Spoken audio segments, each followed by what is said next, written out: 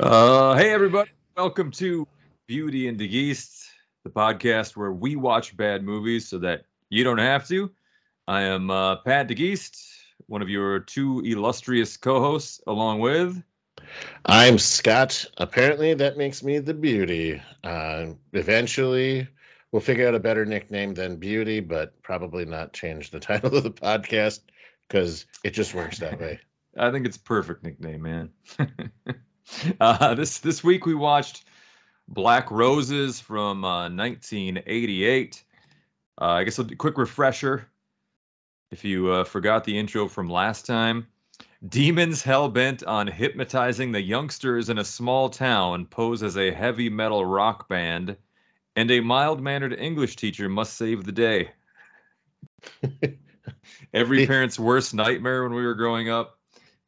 Yes, mild-mannered English teachers, every parent's nightmare. Right. They ended up probably doing more damage to kids than heavy metal. we won't mention a certain one that we had in high school. Right. We won't mention any names, but it seems like every high school probably has one of those now. But anyway, let's do it. Let's dive right in, huh? This is a fun one. The film opens up in a rock concert with some demonic looking figures playing some actually pretty rockin' tunes. The music was actually pretty good in this, and I mean they're not hiding their demon selves, and they're rocking out. The crowd's rocking out. Looks like the crowd's all full of demons and everything too.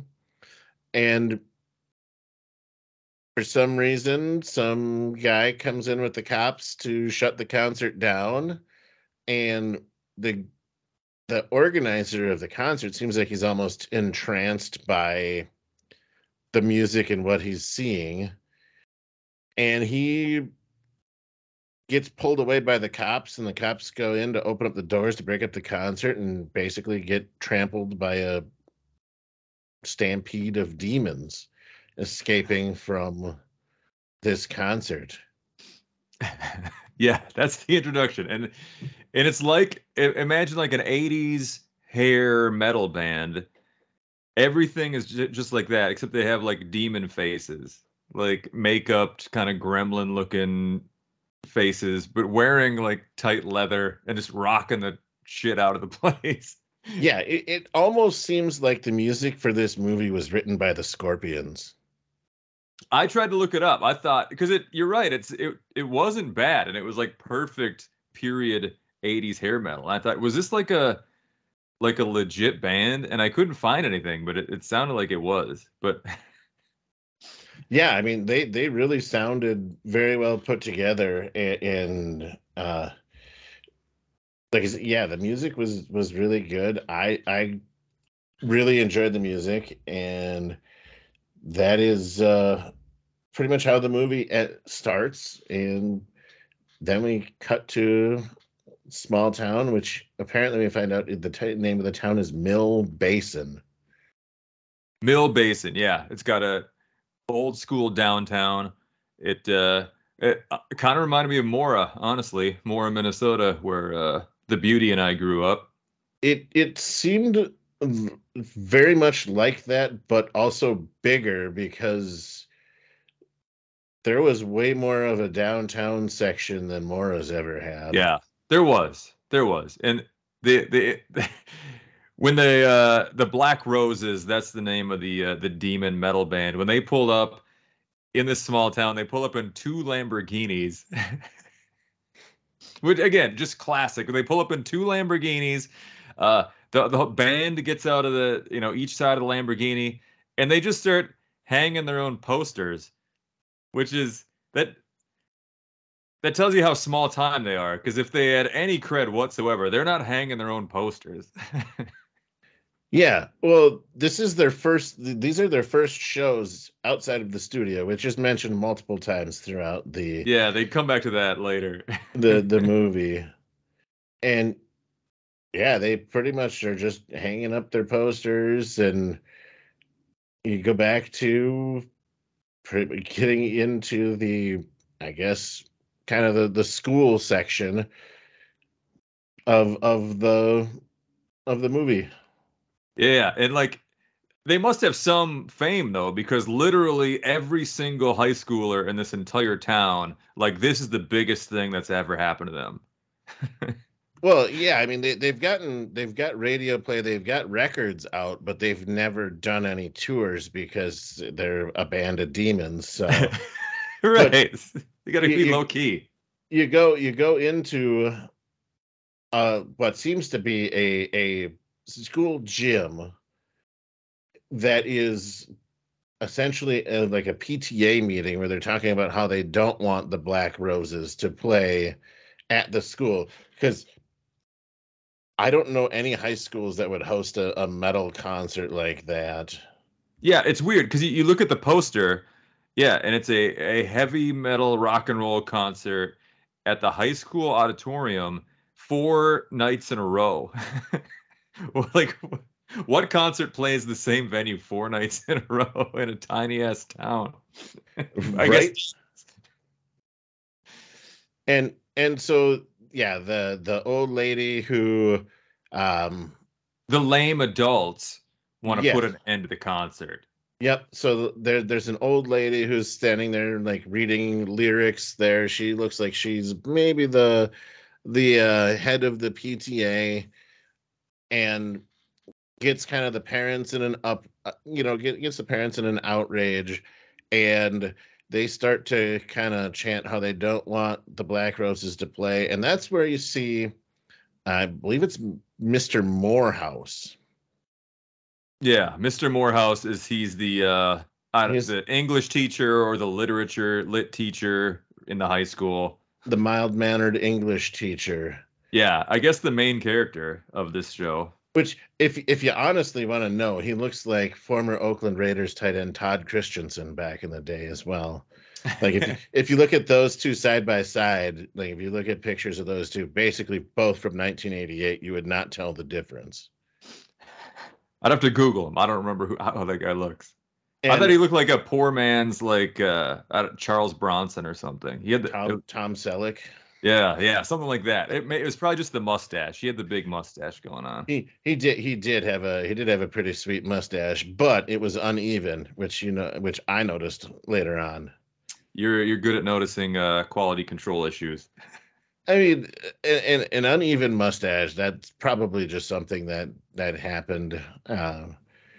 But then you have, so the parents are all in an outrage, and the mayor gets up and says, it doesn't matter what your parents think, the school has already approved these 4 concerts that are going to happen. So you're just kind of SOL, you're going to have to deal with it. And the mayor gets up, and honestly, he looked like James Caan with an even worse hairpiece. Yeah, he did. That hairpiece was horrific. But he got the he got the parents to calm down pretty quick. He did. He He's like, did. hey, what about Elvis? What about the Beatles? They were wild back in your day, lame adults. And they're kind of like, yeah, okay, you're right. They put their torches and pitchforks away pretty fast. They did. I did also too while you were talking about that. I did Google the band that from the Black Roses, and it was members of King Cobra, which they're an 80s hair metal band with Mark Free on vocals and Carmine Appice on drums, which I've heard of those guys. I couldn't tell you where they are actually from. Okay, I'll Google them after we finish this. And our fans should Google them too. Like go on YouTube and watch some King Cobra music videos or something. You watch the Black Roses music videos. And that, yeah, they're on there, and it they're actually epic. is pretty good. So anyway, you kind of cut to the whole school kind of the next day, and they're talking about they're in their poetic circle, and Mr. Morehouse is leading the discussion about self-reliance, and it just kind of He's teaching like Thoreau and Emerson, which is hilarious because I remember GH teaching Thoreau and Emerson back at Mora High School. So, like, at least in my mind, he kind of inserted himself into a lot of these scenes, which gets wild towards the end. Direct correlation. Right. But yeah. He's trying to teach. They're talking about good and evil, and yeah, self-reliance and Johnny's one of these typical high schoolers who's played by a 40-year-old. Yes, he looked like the kid who said, "Get him a body bag." In Yes. Karate Kid. Yes, he did. He's old as hell. I'd guess early 40s, playing like a high school senior or something. And they set up early like he's kind of a troubled kid. He wears like the denim jean jacket, and Mr. Morehouse is just this attentive, caring adult who's just trying to help all these kids get through life. He's the Michelle Pfeiffer of this movie. Yeah. What was the name of that movie? Uh, she's a teacher in the inner city. Yeah. The one with the soundtrack from Coolio. Yeah. It's just like that, but really shitty 80s actors. But anyway. And they set it up real early that Julie, who's another one of the high school kids, has a crush on Mr. Morehouse. Yes, you're finding that Johnny, as they're out late at night with this, talking about going to the Black Roses show, because Johnny's dad is talking about all this stuff about how the Black Roses are no good. He doesn't want Johnny to go, and Johnny says, "Well, Julie's dad bought her a ticket to go," so he's like, "Okay, fine, I guess you can go." And at that point, you see Johnny and Julie out at night. And this was one of the weirder scenes as well, because Johnny's like talking to Julie about he's basically trying to pick her up as far as why she doesn't want to date him, but she's glad they're friends, he's glad they're friends, but why does she have a crush on Todd Christensen when she could be dating Johnny instead? Yeah, why do you want your teacher? You got me. You got good old Johnny. And he expresses his anger by jumping on light posts. Yeah. You got to watch this just for Johnny's behavior in this scene. Like, I think like we said, he's a 40-year-old actor trying to play a high school teenager, clearly forgot how. And the director's like, yeah, teenagers just kind of climb on shit. Because this whole scene, he's like jumping off of steps. He'll like swing around a light pole and like punch a sign. He's smoking the whole time in his jean jacket. Yep, which he drew the skull, the logo of the Black Roses on the skull. Right. It's obviously just some like director with no clue being like, yeah, this is how teenagers act, Johnny. Johnny, you were a teenager in the 50s. Isn't this how you acted in the 50s? I mean, we're in the 80s now, but just act the same way. Didn't you swing around light poles while smoking as a teen, as a high school senior? Didn't you express your anger by hugging stoplights? That's exactly what our friends did, right? Down at the corner in Mora. That's right, sitting at the feed mill. Yeah, but we were swinging around light poles. Here's the other part. They never really give the location of where Mill Basin is located, but I always got the impression that it was in the United States. I did too. There's one scene where it might be in the school gym where they're flying like a U.S. and Canadian flag simultaneously. But which I don't know where that would be. My guess is it was probably filmed in Vancouver, because they film a lot of stuff there. But as you see, when Johnny is standing on one of the signs, it is mentioned that everything is in liters. And you also notice that later on, when Mr. Morehouse is filling up his car with gas, it also has liters listed on the gas pumps. So that kind of threw me off a little bit, but I figured it was new, like a United States thing, but with it being in liters, I thought maybe it might be Canada. There isn't really a a clear location as far as where Mill Basin is? I mean, that's a good eye. That'd be a good guess. I just assumed somewhere on the border because they had the U.S. and Canada flag at their school. So, I mean, Vancouver would fit. Yeah. So at that point, though, anyway, as we get Yeah. off of our tangent of quality control that's missing from movies again, Right. Johnny decides that he's going to paint the town red. And Literally. yeah, and jumps into a hardware store to break in and steal some paint. Takes one can of red paint and a brush. Yes, So, yes, don't forget the brush, Johnny. Don't forget the brush. right, which And is weird. Like he's not going to take multiple cans and he's not just going to open it and dump it on shit, which is the more efficient way to do it. He got one can and one brush. it almost looked like he was planning to my sense of it was him painting the town red involved painting red logos from the Black Roses Sure. album covers. He's a super match- fan. Yeah, to so match that's it. probably a good guess. So, but then he goes and he takes out his handy dandy Swiss Army knife out of his pocket to open up the can of paint and gets the lid off of there. But there's almost no paint left in this can. There's no paint on the sides of the can. And anybody who's ever painted a house at all or anything like that knows that when you transfer paint from the can to either the pan or whatever you're using to paint, you get paint everywhere. Quality control issues again. There's no visible paint. There's no anything. But Mr. Morehouse, who is not that far away, Happens to be going for a late night walk. After having an argument with Priscilla, his girlfriend, who was played by Carla Ferrigno, he's out walking, and yeah, here's this. Now this guy's like blocks away, and can hear somebody opening a paint can and sitting a paint can lid down on the ground. But the people in The Unnameable couldn't hear a monster breathing super heavily and growling when it was right next to them. Yeah. Same thing with Bigfoot.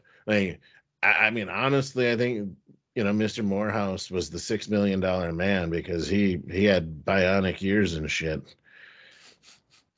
So he kind of hears them set the paint lid down and you see him kind of start to come around the corner, and Johnny and Julie take off running, and Mr. Morehouse walks up and conveniently pulls out, picks up Johnny's Swiss Army knife. And they leave all the evidence behind. Exactly whose Swiss Army knife it is. That's what a caring teacher this guy is. He can recognize his students' Swiss Army knives. I noticed by the bulge in your pocket that you carry a Swiss Army knife. I found it on the ground. Is that a corkscrew? You're just happy to see me, Johnny. Next day, which comes into play immediately the next day. They're back in class. Yep, they're back in their poem circle. They're having discussions. Mr. Morehouse calls on Johnny again to talk about self-reliance, and Johnny kind of fumbles his way through it, and Morehouse is just like, oh, so you mean like self-reliance and the law is too tough on people. And pulls out the knife.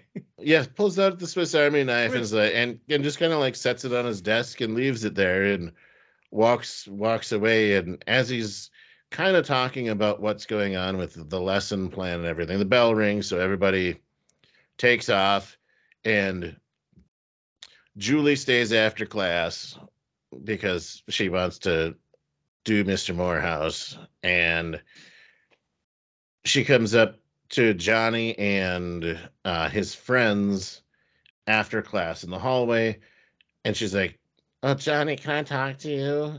And he kind of ignoring her, and she forces her way into the conversation again, and she's like, "It's about last night," and that got everybody's attention. They're like, "Woo!" Making like BJ motions. Yep. Yeah. As they walk away, and she's like, "Oh, Mr. Morehouse knows what we did last night because he told me." And he's like, so what? Who cares? It's just Mr. Morehouse. we're Right. going And to see again, the Black Roses tonight. they show Mr. Morehouse isn't gonna rat him out to the cops because he cares. He knows Johnny has kind of a tough home life. Yes, yes. Johnny's got a tough home life because his mom ran away and his dad is kind of an a-hole. Yeah, there's the one line where I don't remember. Johnny might have been yelling at Mr. Morehouse in class. He's like, "My mother left my father because he was afraid to take a chance on anything. I'm never gonna let that happen to me." I could have been a contender. Yeah, he's a troubled youth, and Mr. Morehouse cares. So yeah, Mr. Morehouse doesn't rat him out. All Johnny's got going is this concert, and I think they cut to that immediately, right? They go to the concert that night. All the teens are there. Yep. Yep. The parents are there. The mayor and his daughter and wife and several other parents seem to be there. Several other adults. And Mr. Morehouse is there, and they come out and they're playing some kind of cheesy rock song. Yeah, it's like an 80s love ballad. Yeah, and everybody's like, "Oh, well, this isn't so bad." So the old people decide they're going to go to the bar instead. You're right. They're like, "Hey, let's go drink together." And the lead singer's watching them from the stage. This, like, the second the door shuts behind them in the auditorium, they like rip off their robes and they're wearing like leather spandex and shit. The lights drop and they just demon rock the fuck out of that place. That they did. Imagine the greatest concert you've ever seen. I mean, I've seen some good concerts, and this wouldn't have been up there, but it probably would have made the top half. But beyond that, it'd be pretty tough to crack even the top 5. Oh, this is classic 80s rock, man. They've got like leather pants, barely any shirts, like I don't even know how you describe it, like tattered, like crisscross leather spandex shirts. The lead singer's got like flowing Fabio hair. Yes. And everybody's everybody's rocking out. They're getting into it. And it seems like the transformation has started. Oh yeah, the high school kids are just loving it. They sing like Rock Invasion. It's a Rock Invasion, I think, is that first song, which kind of foreshadowing what they're doing to this town. Yeah, the kids just can't get enough of that, man. Yep. And they they show part of most of Rock Invasion and part of a couple other songs, and then they cut to school the next day. And Yeah. Morehouse is trying to teach and nobody's paying attention. He's trying to teach about Emerson, Ralph Waldo Emerson, which again is hilarious because GH taught us that in school. But the kids are too brain dead to care about Emerson right now. And the bell rings. And yeah, he's just like, "Hey, get some sleep tonight, kids." He attributes it to lack of sleep. Yes. Oh man, yeah. So then they have a brief scene in the parking lot, like Black Roses are giving away records. It looks like Black Roses records. Yep, they're giving away copies of the records. Morehouse goes to the principal's office as well. He's talking to the principal that's there, and the principal tells him to go talk to Damien, who's the lead singer. And honestly, when he was talking to him, when the principal, I thought he said Fabian. I did too. I honestly think he did say Fabian, and he just had the lines wrong and couldn't get through anything.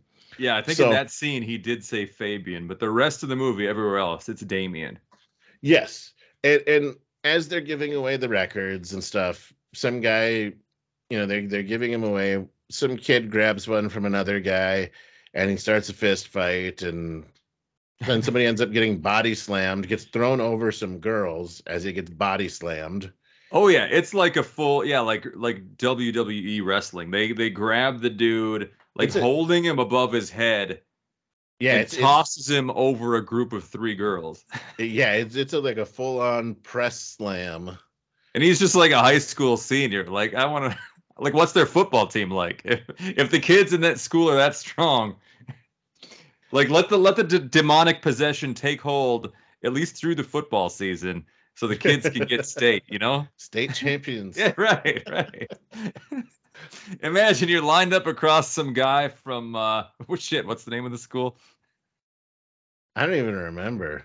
Or not the school, just the town. Mill Basin. Yeah, you're lined up across some guy from Mill Basin High. He turns into a demon, and you got to keep him away from your quarterback.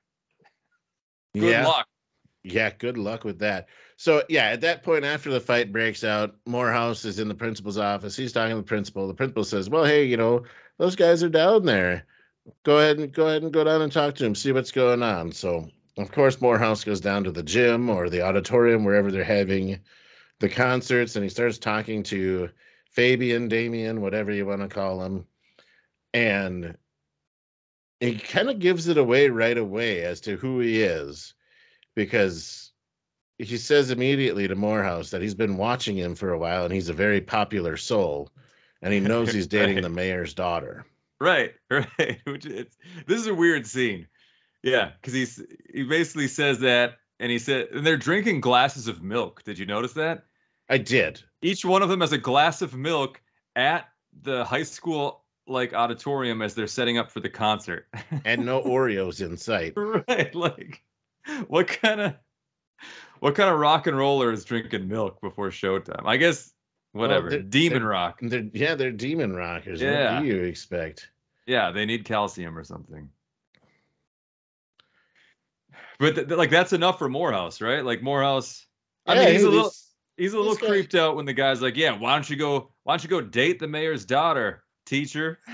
And he's like, how's he know that about me? But he assumes he's just another working class guy, so he just takes off. Yep. Figures he's an all right guy. He's just there to make a living. And Damien did mention, though, too, that this is their first show outside of the studio, except for one other, which didn't work out well. But he never mentions anything more of it. Morehouse doesn't ask what happened. You would think that if somebody said, hey, I was playing this show and it just didn't go well, you might say, hey, well, what happened? Right, especially the guy who's suspicious of the effect it's having on the local kids. But he just takes him at his word. It's like, yeah, we're just doing a test run in Mill Basin, 4-night tour. So don't worry about that other show. We're just here to work out. Okay. We're just here to work out the kinks of our tour, make sure we got everything set so we can go on the bigger tour, get to the bigger stages. So he's thrown off the scent, at least for now. And that's when they cut to is it Tony and his dad? They're like stereotypical Italian, like over exaggerated Italian accent family. Well, I mean, it's Vincent Pastore. What do you expect? It's Big Pussy from The Sopranos. Yes, people will know him as Big Pussy. So he's been playing that role forever, apparently. Yes, but yeah, Tony's sitting there playing his, of course, Tony, typical Italian name as well. They really leaned into the stereotype of that. For sure. But yes, he's playing the Black Roses record, and it just seems like he's just playing it over and over and over again. And Vincent Pastore comes in, tells him he needs to do something else, and shuts it off and makes him go do his homework or something. I honestly can't tell you. I thought it was help his mom with something, but whatever. Not important. And yeah, shuts off the record player, and the instant he turns his back to the record player, it turns back on. And he was like, well, what the hell? And turns around, shuts it off again, and it turns back on again, and then it starts spinning super fast and bubbling. Yeah. It's got pulsing veins growing out of it. And it turns into this creature that grabs him by the face. Yeah, And they got a big ass speaker on the wall, and the creature like jumps out of this speaker and yeah, and latches onto his head. yes, and he can't scream, he can't do anything, and can't unlatch himself from this creature, and it slowly suffocates him and pulls him into the speaker. Right, right. Without his family noticing. Like his son and wife are one or two rooms over doing doing algebra homework or something.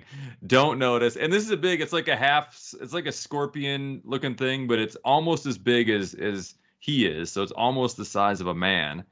It jumps out of a speaker, chomps him on the head, drags him into the speaker, and then burps. And there's just Yep, nothing. no help arrives. Apparently none of that commotion is loud enough. He's just gone.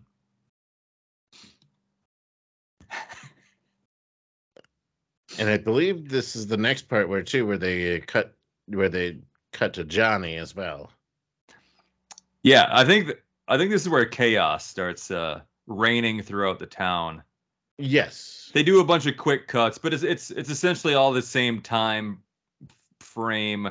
Chaos is reigning in Mill Basin. So yeah, I think you're right. I think they cut to Johnny at this point. And he's, of course, listening to the Black Roses because there's nothing else to do in Mill Basin but listen to the Black Roses. And something gets into his brain where he needs to kill his dad. So he grabs a gun and shoots his dad and kills him. Oh wait, there's a scene before that. He goes to bed listening to Black Roses, and a woman just appears in his room.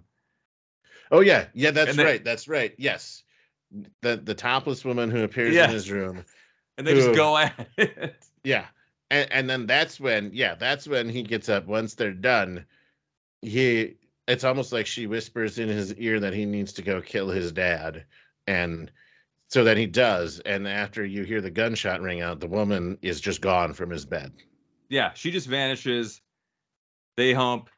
He grabs the gun, puts like 4 or 5 shots into his dad's head. Yeah, and then the woman is just gone. But at that point, he's fully possessed by the Black Roses. At least he got some though. And I believe after that they cut to school the next day again. Well, there's some other chaos going on because I know Mr. Morehouse gets like his car window smashed. Oh yeah, yep. In the night of chaos, and he ends up driving over to the mayor's house, I think, looking for help. And this is like the first time you see Priscilla. Or no, this is not the first time, but this is the first time you really get to know Priscilla, I should say. Priscilla is the mayor's daughter who apparently has been dating the English teacher, Mr. Morehouse. It's not going well though. She's kind of a bitch. Yes, she is kind of a bitch. And it's weird because she's got to be in her 40s and living with her dad. Yeah, but I mean he's rich, so why would you not live at home?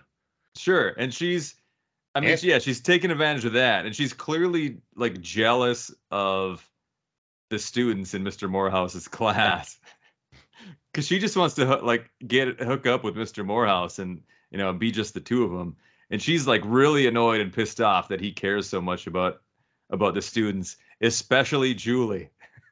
Yes, because he sees a lot. It almost seems like he sees a lot of himself in Julie and wants her to go on to live a successful life. And Priscilla is not happy with that. And she does have a great line there. She says something like I really thought you were going to do something with your life, but I didn't think it would be teaching a bunch of inbred idiots the alphabet. So that's what she thinks of public education in Mill Basin. Did you also correlate that to GH? Yes, yeah, probably. Well, I mean, it was Moros. I mean, there certainly could be some. I'll ask him next time I see him. I said, did you feel like teaching was a noble cause and just ended up teaching a bunch of inbred idiots the alphabet? And we'll see what he says. Hopefully he has a better comeback than Mr. Morehouse. Because Mr. Morehouse is just like, you know what? At least I'm doing something. maybe I'll go home, or maybe I'll go to the bar. Like You know, that's once I teach them the alphabet, they're not so big of idiots anymore. right. Just leave out the fact that they're still inbred, but they're not Yeah. idiots once they learn the alphabet. Yeah, it's a weird town. Small town drama, man. We've all been there. Yep. So yeah, and he fills up his car a lot for driving all over, for not being in that big of a small town. Yeah, I don't know if like Texaco was a sponsor because they had a lot of unnecessary gas station stops. Oh, and I did love how he's driving over to the mayor's house, and you just see like people getting beat up randomly on the street, and Oh yeah, that's part of the night of chaos. yeah, I mean, he's just driving like it's almost like he's on a little pleasure cruise, like a Sunday afternoon cruise, and he's watching people getting mugged and Yeah, guys laying on the ground getting kicked in the ribs, and teens are just making out willy nilly, probably leading to unprotected sex. Yeah, a lot of sex and violence going on, and making more of those inbred idiots. right. Yeah, they're probably related. They're probably all related. Let's see, where do we lay off? We have the or leap off. After he got in an argument with Priscilla about the inbred idiots. I believe at that point it goes to the next day. No. This is maybe my favorite scene was at the Miller's house. The Miller's house. They had just the homely father figure sitting with his son Jason, who looks like he's about 10. He's playing with his action figures, and they're listening to Black Roses, like dad and 10-year-old son, as son plays with action figures. He just starts chucking like his Aquaman and stuff into the fireplace. Yes. So what I don't get about that though either is the guy in his left hand that he did not throw in the fire was Mysterio. And and he had Mysterio fighting Batman and Aquaman, which universe crossover. Yeah. Right. Quality control. They needed some nerd on the set. Get your shit right, Troma. Yeah, Mysterio is a Spider-Man villain. He wouldn't be fighting Batman. It doesn't. Well, half of them ended up in the fireplace anyway. Yeah, Batman and Aquaman ended up in the fireplace, which it was kind of, again, one of those scenes where it was just like, what the fuck is going on? And I think it's a subtle message because at that point, the dad just suddenly realizes his son exists and is in the room tossing action figures in there. And he's just like, what are you doing? Why are you throwing those in the fireplace? Your mother's going to kill me. And the son's just like, yeah, you realize it's almost 11 p.m. and it's a school night. What are you still doing up? I'm not a parent figure here. I shouldn't have told you to go to bed 2 hours ago. Right. Like, this is the first time he notices his son. And his kid's just like, well, they're the bad guys. Which is, I guess, alluding to the demonic takeover that happens when you listen to Black Rose's music, that he thinks Batman and Aquaman are the bad guys and need to be burned. Subtle messaging, I guess, or not so subtle. Whatever. No, I definitely agree. I definitely noticed that part too. But then that scene gets even better. The son goes to bed. Janie and her friend Tina come home from the Black Roses concert.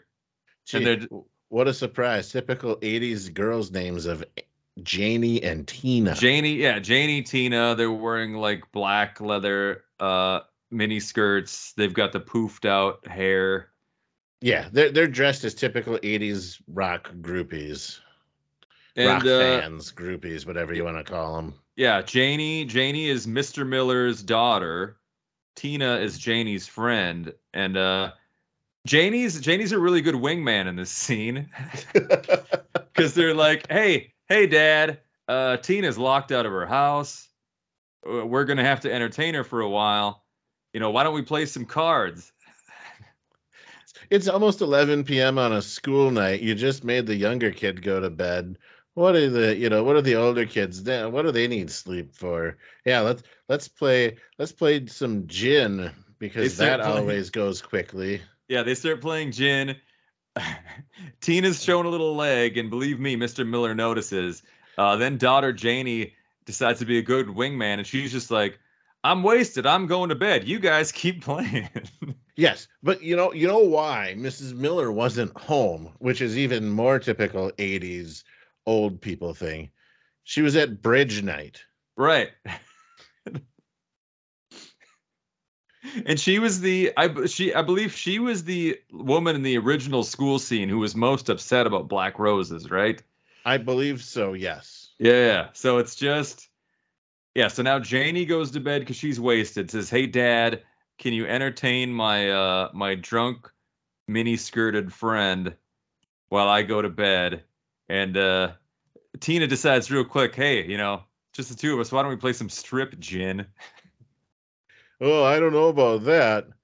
Oh, let me guess. You know the rules, don't you? Of course I know the rules. Let's play.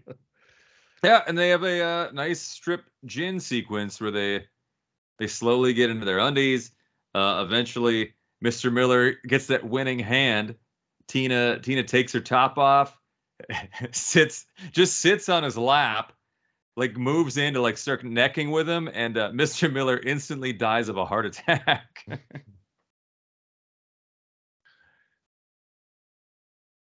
Good old Mr. Miller.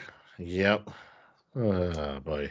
Which Poor Mr. Miller doesn't even get to enjoy the right. fruits of his strip gin winnings. Right. He got to see some boobs, but he was dead within 5 seconds later because of a heart attack.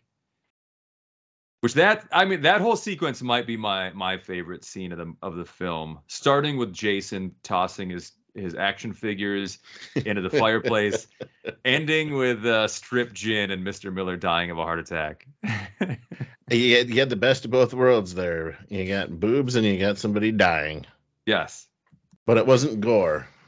It wasn't gory, and usually I prefer that, but it was such a funny scene that sent it over the top for me. So yes, and now they cut to school the next day. Yes.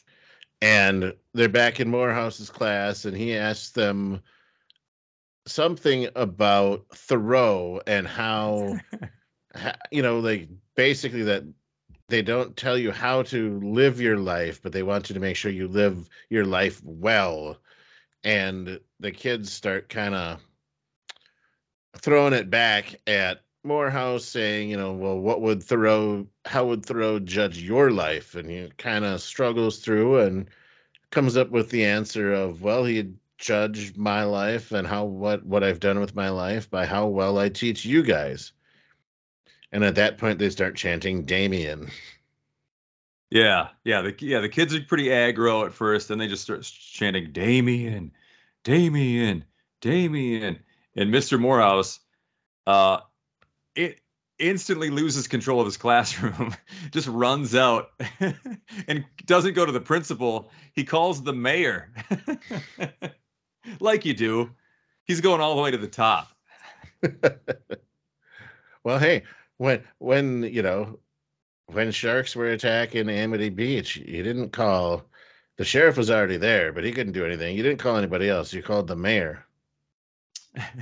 Who's the in-school suspension officer at Mill Basin High? Because these kids all need to go. But anyway, Morehouse calls the mayor. He suspects that he really suspects now that like these Black Roses concert are mind controlling the students or having a severe negative effect. And the mayor's suggestion is that Morehouse just gets back together with Priscilla. Like, hey, why don't you go watch a concert?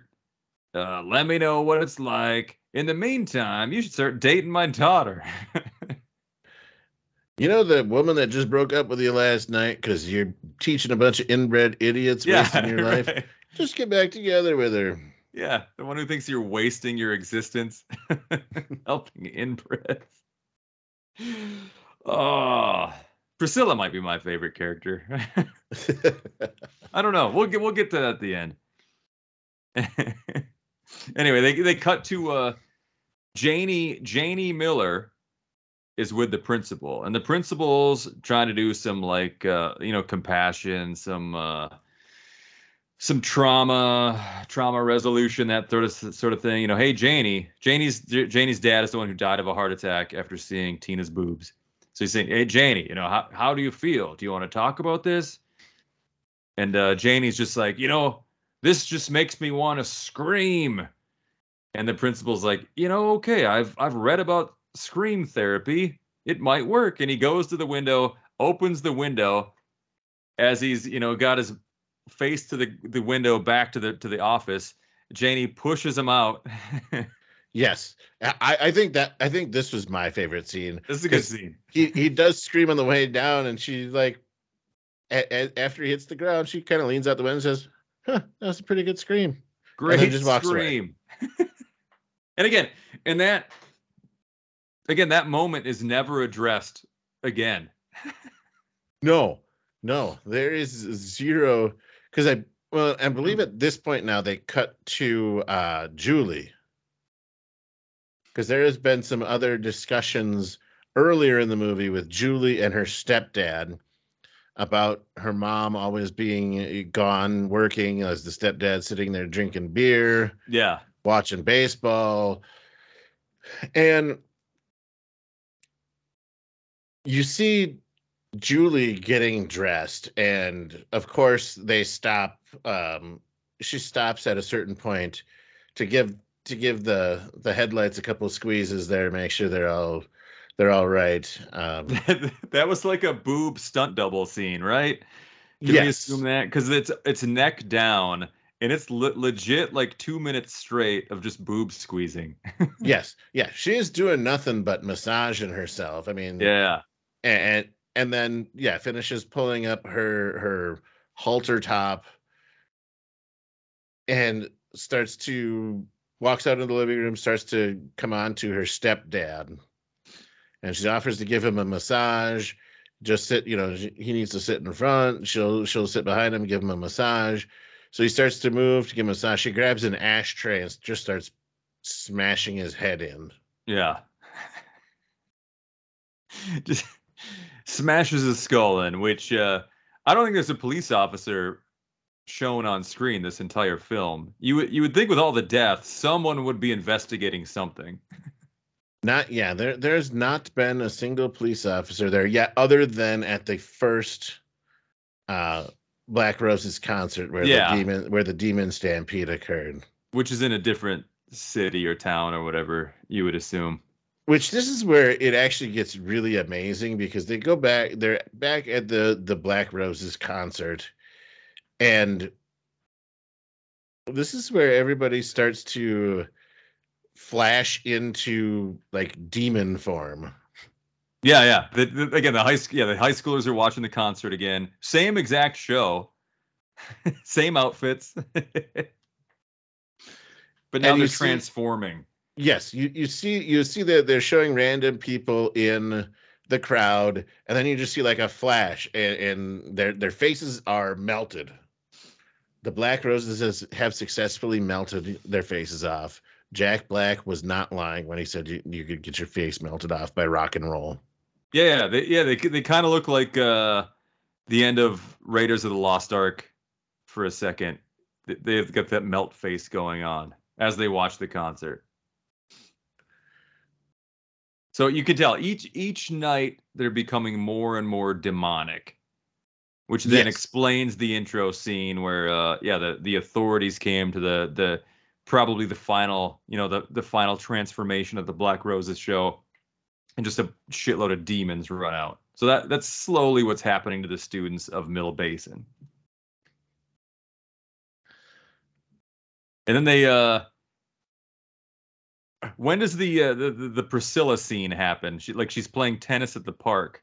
I believe it's right now, actually. Yeah, I think they cut to next morning, and she's playing tennis at the park by herself. Yes, and she goes and she's carrying her tennis racket and tennis balls, and she just opens up the trunk, puts them in, gets into the car, gets ready to start the car up, and Julie emerges from the back. She looks in the rearview mirror, sees Julie in the back seat, and they have a conversation about Morehouse. And I mean, at least she was safe and put her seatbelt on. Yes. But then Julie just reaches up there and grabs a knife and just slashes her throat. And like, it wasn't just like slashes her throat, like she like sawed at her throat. Right. This is about the goriest death in the movie, because they had some good neck blood spurts in this one. Yes, and at this point, Morehouse is back home. He's kind of figured out that the demons, the Black Roses, are turning the kids into demons. So he starts his anti-Black Roses preparation. Fills up a bunch of cans with gas, grabs some road flares, and he gets a call from the mayor saying that Priscilla's dead. Her car started on fire. My little girl's dead. Yeah, she burned in her car or something like that. And it almost seems like they were trying to edit that out. Part of it out, because he repeated the same line twice in a row.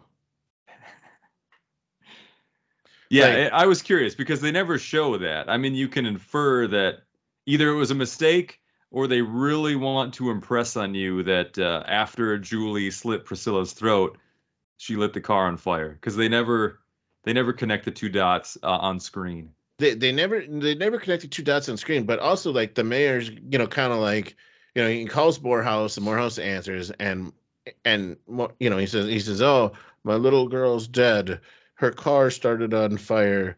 And then Morehouse says something. He's like, "My little girl's dead. Her car started on fire. She burned alive." It was like the same line twice in a row. So it almost seemed like they meant to cut one of those out. Probably. Or James Caan with a bad hairpiece was so in shock that he just kept repeating himself. Right. Over and over again. Could be either one. Who knows? It could have been either one, but my surprise would not be that they just missed that edit. Right. I wouldn't bet money that it was that it was written that way. Yeah. But then this is just funny too, because he's on the phone with the mayor, who is apparently his good friend, who's mourning, his dead daughter, who this guy also was in a relationship.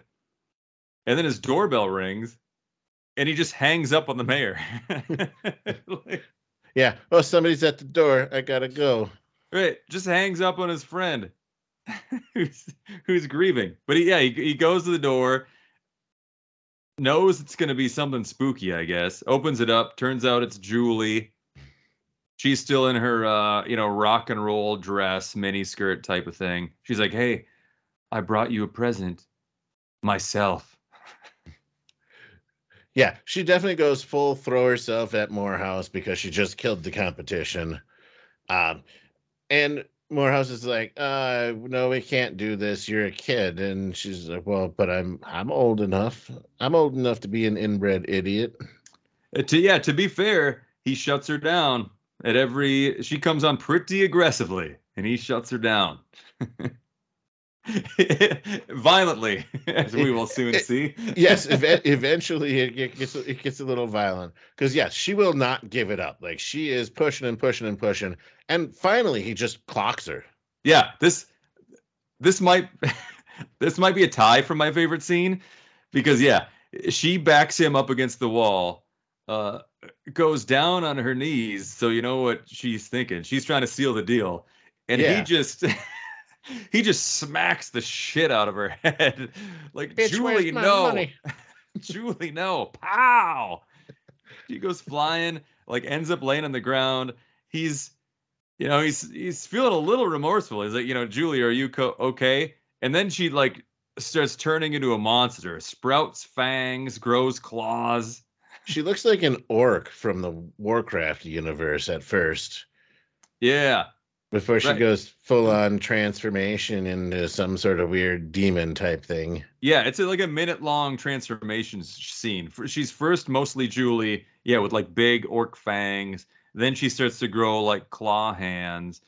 But after the full transformation, she's like, I don't even know how to describe it. She's got like a woman's torso, but like long ass mole rat naked head That's and claw exactly what I was hands. thinking. It almost looked like she was like a rat person. Yeah, yeah. Like a rat humanoid, completely naked now.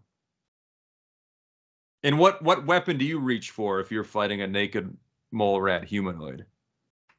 Whatever's handy. But That, yes, grabs a tennis racket. that's what Morehouse does. If he Grabs the would have tennis racket. if he would have been a good boyfriend, he would have been with Priscilla when she was playing tennis at the park by herself earlier anyway, and she wouldn't have gotten killed by Julie.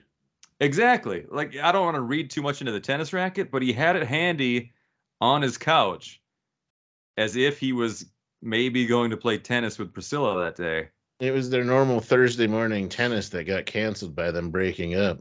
Right. Right. So now he just uses it as a weapon. So it's beating uh mole rat Julie across the head. At some point realizes it's not a great weapon. It's like an old school wood tennis racket. There's not a lot of weight to it. Drops that, goes to fists, gives her a couple lefts and rights. That doesn't work. somehow grabs some tennis balls, shoves those in like her mouth, or like monster mouth now. Yeah, shoves a tennis ball in her mouth like that's gonna do any good.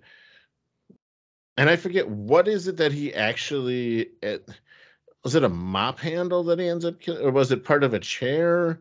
I don't It's remember what he actually ends up grabbing that ends up in the death of Rat Julie. and I didn't either. It's not clear because it's never on camera fully. I went with broken chair leg, but it could have easily been mop handle. It was some wooden sharp thing. Yeah, it was some piece of wood that got snapped off that had a sharp end on it that he basically stabbed Rat Julie in the heart and killed her.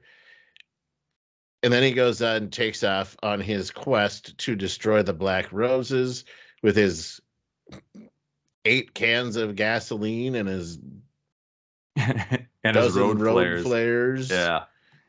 Goes to their Black Roses concert of the night, which is the concert's getting pretty culty at this point. There's not even really music playing.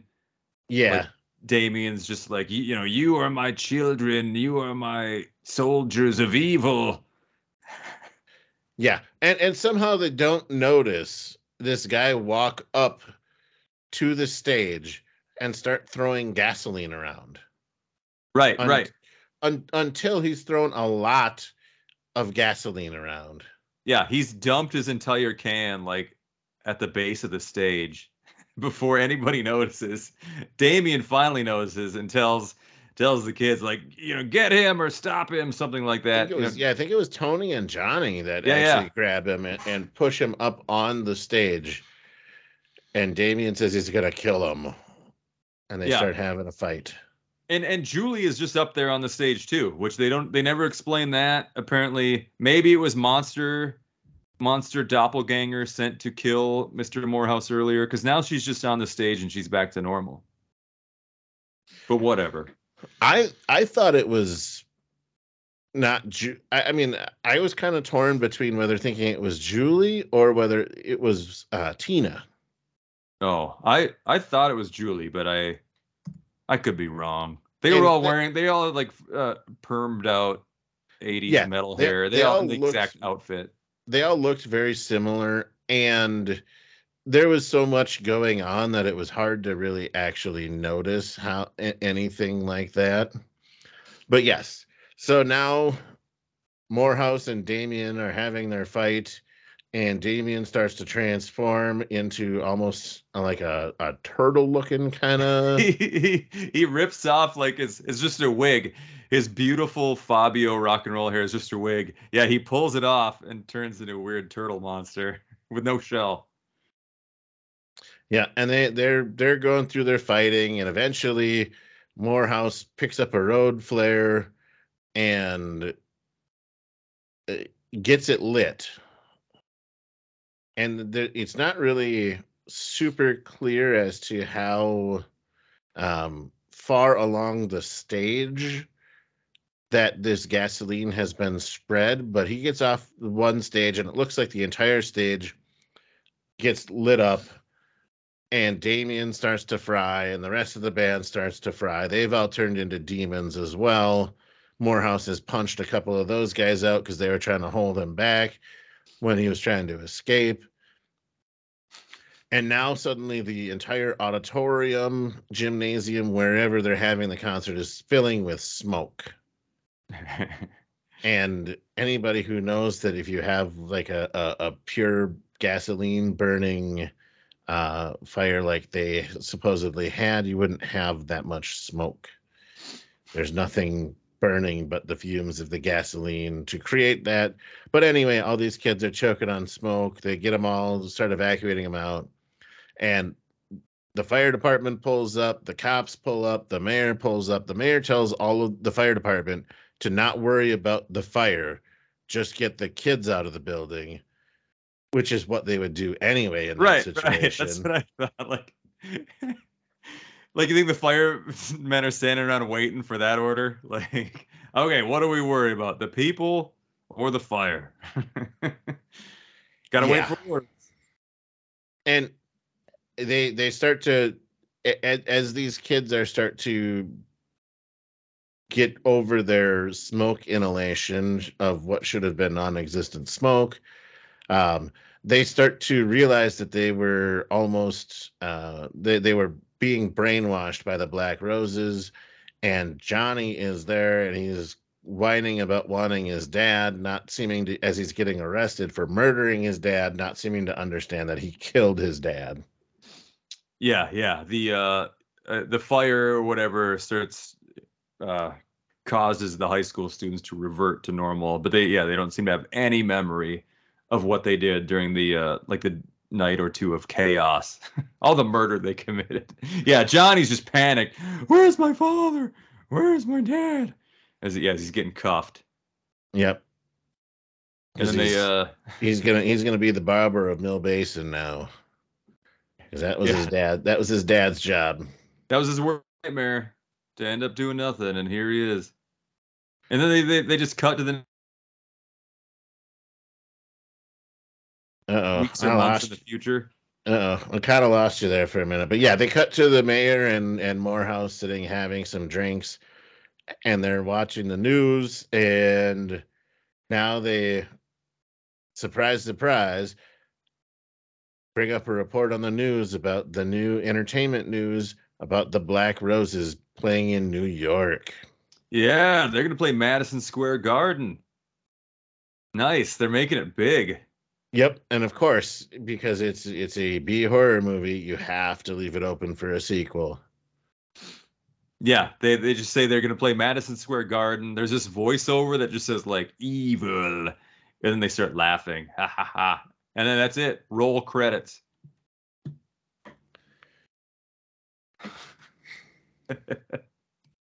Man. I want to know who made this or who greenlit this or who funded it, because I don't know if it's a mockery or if it's legit playing off of like 80s Christian parents' fear that heavy metal music is going to convert their children to Satanism and turn them to demons. I mean, this is a Lloyd Kaufman, Michael Hers. They're the guys that own Troma. It would not be the least bit surprising that they specifically greenlit this movie for, right after that movement went through. Sure. To basically make fun of that entire movement. Or capitalize on the publicity. Yes. It was a wild ride.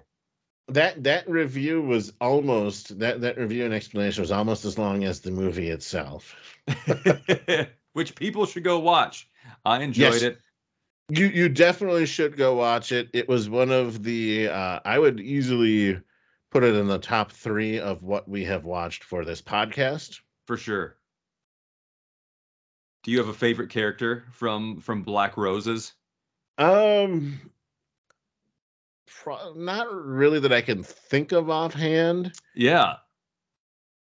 I mean, like, there wasn't really anybody that was annoying or that you really wanted to see die, but there really wasn't anybody that stood out as far as as far as like you're rooting for that person though either. Yeah, agreed.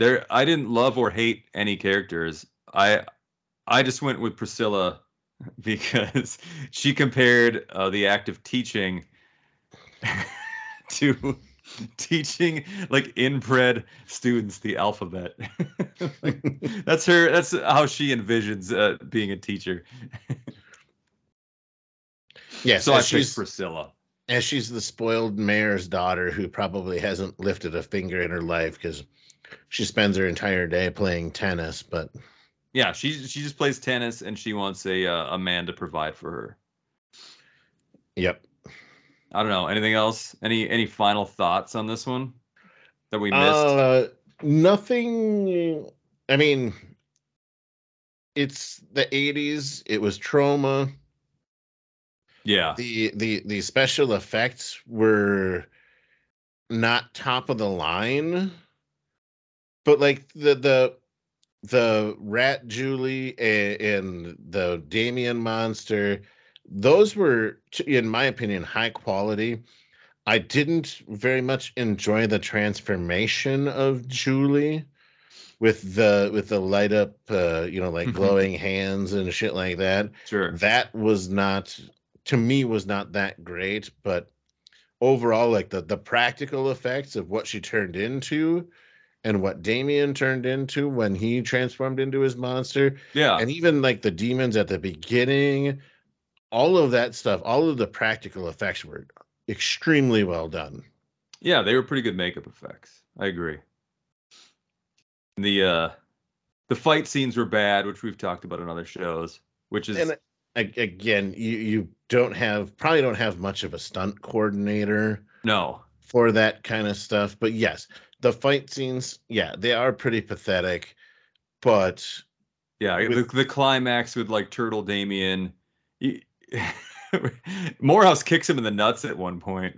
Yes, it's just, and then he gets like the old backhand, where he flies across the stage, and it was funny. They're funny, classically bad 80s horror fight scenes. You get what you expect. Let me put it that way. Absolutely. And again, this movie was fantastic. I would highly, highly, highly recommend watching this movie. Just for shits and giggles. Agreed. It's got boobs, it's got death, it's got 80s cheese. Everything I look for. Weird 80s music, because I mean, you went from the music of the Black Roses to like the weird organ harpsichord kind of music that you would have when when they would cut to a different scene. Like I think it was the scene where he was talking to the mayor and then hangs up on the mayor to go answer the door, and Julie's there, where they had the weird organ playing in there, and it was just like, that is like so 80s right there. Yep. 2 recommendations from Beauty and DeGeest. Absolutely. Hopefully we keep them this good.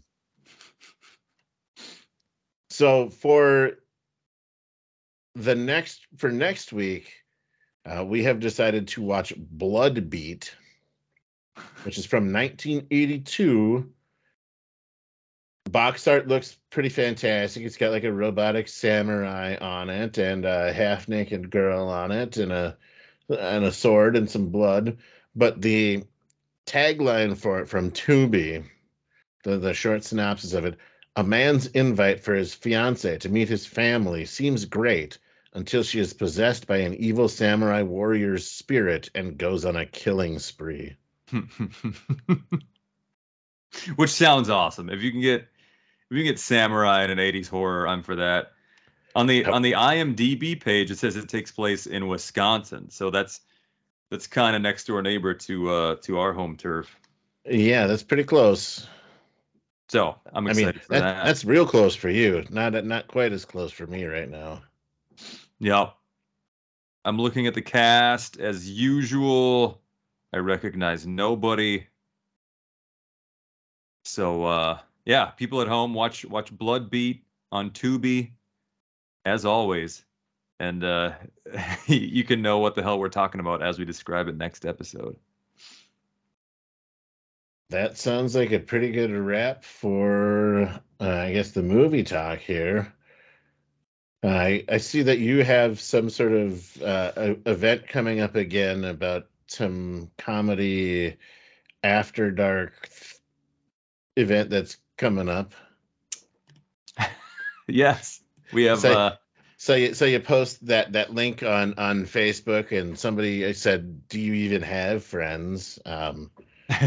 Which is kind of mean, but obviously that person was a friend of yours, so you have at least one other friend. Yeah, that's Frankie. Frankie's man. I don't even know how to describe Frankie. Frankie's just a bundle of promotional energy. It seems like every week she's got this idea for a new comedy show or comedy related show and just becomes obsessed with it and gets a venue and starts promoting it, and the next week she'll have a new one. So, and she's already got two more beyond this one. But anyone who is interested, the next one on her calendar is called Riff Raff After Dark. It is May 6th, so very soon. It should be about a week after we release this podcast. And it's going to be in Duluth, Minnesota at the Caddy Shack, and I will be a judge of some sort. I'm not taking place, but or taking part in the contest, but it's like a heckle slash improv slash crowd work competition. I won't even find out really all the details until I get there. That's how Frankie shows work. All right. It'll be chaos. If you want to It see a train wreck, that's probably the best selling point. If you want to watch a train wreck, come to Duluth on May 6th. it does kind of sound like a train wreck, but it sounds like an interesting train wreck. Yeah, that's what you hope for, is the chaos. How about you? What do you have going on? I honestly don't have anything going on right now. I don't know. I've been actually. I will take that back. I have actually been very active on TikTok lately. Oh, So really? yeah, I have started uploading some random video game clips that I have saved over the last I don't know, 8 years or so of things that just are amusing. I have started sharing some of the stuff that I have on TikTok. I have been playing more video games lately to gather more material, which has been the last like 4 days has been a lot of Halo Infinite. And whenever I kill people, if I'm close enough, I will teabag them. So Nice. as an explanation, I'm guessing that you know what it is, but if anybody in the audience doesn't know, there is a crouch button on the controller, and if you crouch after you kill somebody, it looks like you're putting your nuts on their face. So that has been the goal of starting up a YouTube, TikTok channel of teabagging. I want to call it the World Teabagging Championships, and I want to actually put together compilation videos and have commentary going for these compilation clips. Sure. I'm sure there's an audience for it. I'm hoping to not only just crowdsource myself for this, but to get others involved in sending me video clips as well, so we can do commentary. I know I've asked you if you would be interested in helping do commentary with that, and I'm not at that stage yet, but I have uploaded like I think I've uploaded like 10 or 11 clips in the last, basically over the weekend, that have gone up there and have actually gotten, uh, let's see, I have 8 whole followers, but I have 11 videos up there right now. So, I've got actually got, decent enough amount of views that I will keep doing it. And just hoping to, again, as what has happened with this podcast, is also to just get better as it goes along. Sure. Look at you, man. It's a young kid's game. So if you're getting views, that's pretty impressive. I mean, the highest amount of views that I have on a video right now is 350. I'd say that's. I mean, you're not gonna get influencer money, but 350 is a lot of people for strangers and shit. And that's the thing too, is like, yeah, I have 350 views, but when I posted that video, I had 6 followers. Yeah. And well, I mean, now I'm up to 8 followers. But actually, no, I didn't even have 6. I would have had like 4 or 5. So these are not people that I know that are watching these videos. Right. Yeah, you're way beyond your circle of influence, which is seems to be the challenge. Which is, I mean, my circle of influence, if you were going to measure it, it would be about the size of a dime. Right. Some people would kill for 350 views. That's all I'm saying. Yeah, but, I was told that was nothing, so.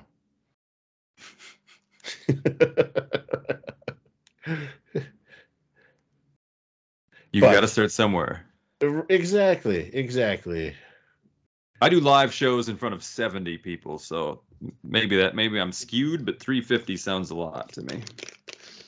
I mean, if I had 70 people viewing this at once and I was doing it live, holy shit, like, I could not do that. I'm not a out in the public kind of person. Hence the reason why I hide behind the nickname The Beauty. Eventually, maybe we'll be putting up video. Although I did see now that Anchor, the last episode that I put up last week, they are doing video podcasts. So it was not just the audio that went up from last week. So now this ugly mug is out in public. Oh, interesting. So make sure. Beauty. Yeah. The beauty has been spoiled. I'll have to start showering. Yep. No picking your nose while doing the podcast. Correct. Keep your shirts on. Yep. I mean, work on my posture. I can still do audio only, but I didn't realize that it was actually a video, and I just did like the quick thing that I normally do, and now it's video too. But we were talking about throwing them up on YouTube anyway, try and get some of that YouTube ad money. Right. Which I still think we should. I'm with you. Try and turn this into a money-making machine. Yeah. If our beautiful faces don't get us revenue, that will. Yeah. We'll turn this into a money-making machine that spits it out a dime at a time. Because that's the circle of our influence.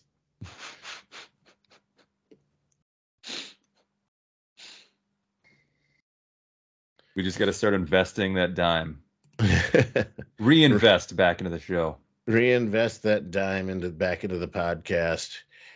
But yeah, well, I shouldn't even say that. I just need to actually put time into getting stuff ready and putting things together. Because I mean, I know I can do it. We got to record an intro.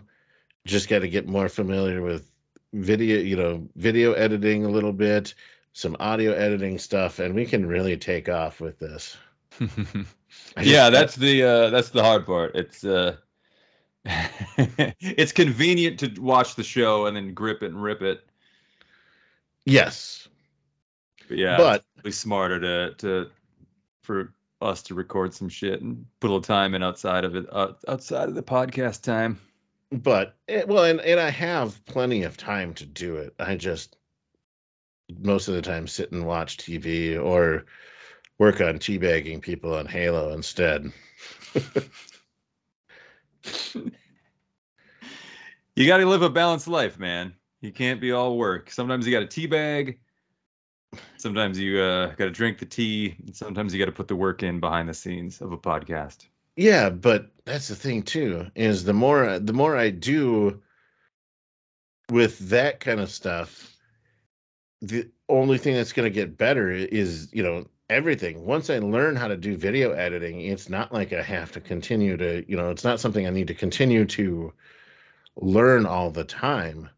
Like, yeah, there'll be little updates here, little updates there that you'll have to learn. But once you know how to edit the video decently, you Sure. have that skill. Same thing as when you learn how to teabag somebody on Halo, as long as you can kill them, you have that skill. But I need to actually sit down and put that skill to use. Yeah.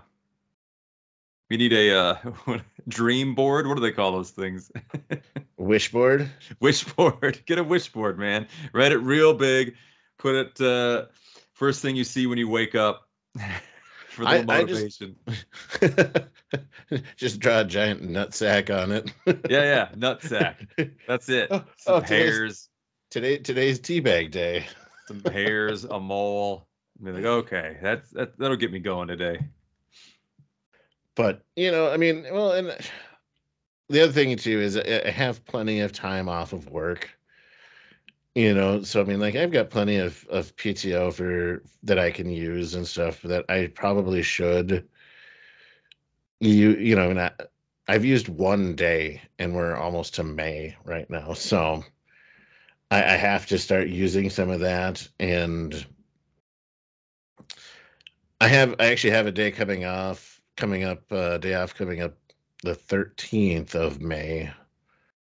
So maybe I'll actually sit down. That's like 2 weeks away. Maybe I'll sit down and actually just work on some video editing and play around with that some more. Like I have a video editing app on my phone that I've used to edit some of the TikTok clips down and stuff, but it's not very advanced. And Windows actually has a free video editing tool with it now. So yeah, well, it's good to set goals, man, and kick ass. Yes. So hopefully we will start to see some of that come to fruition over the next few weeks here. And then we can get that giant Tubi check for ad revenue. Definitely take some of that. Tubi owes us. We'll collect someday. I would agree. Oh, Jesus Christ.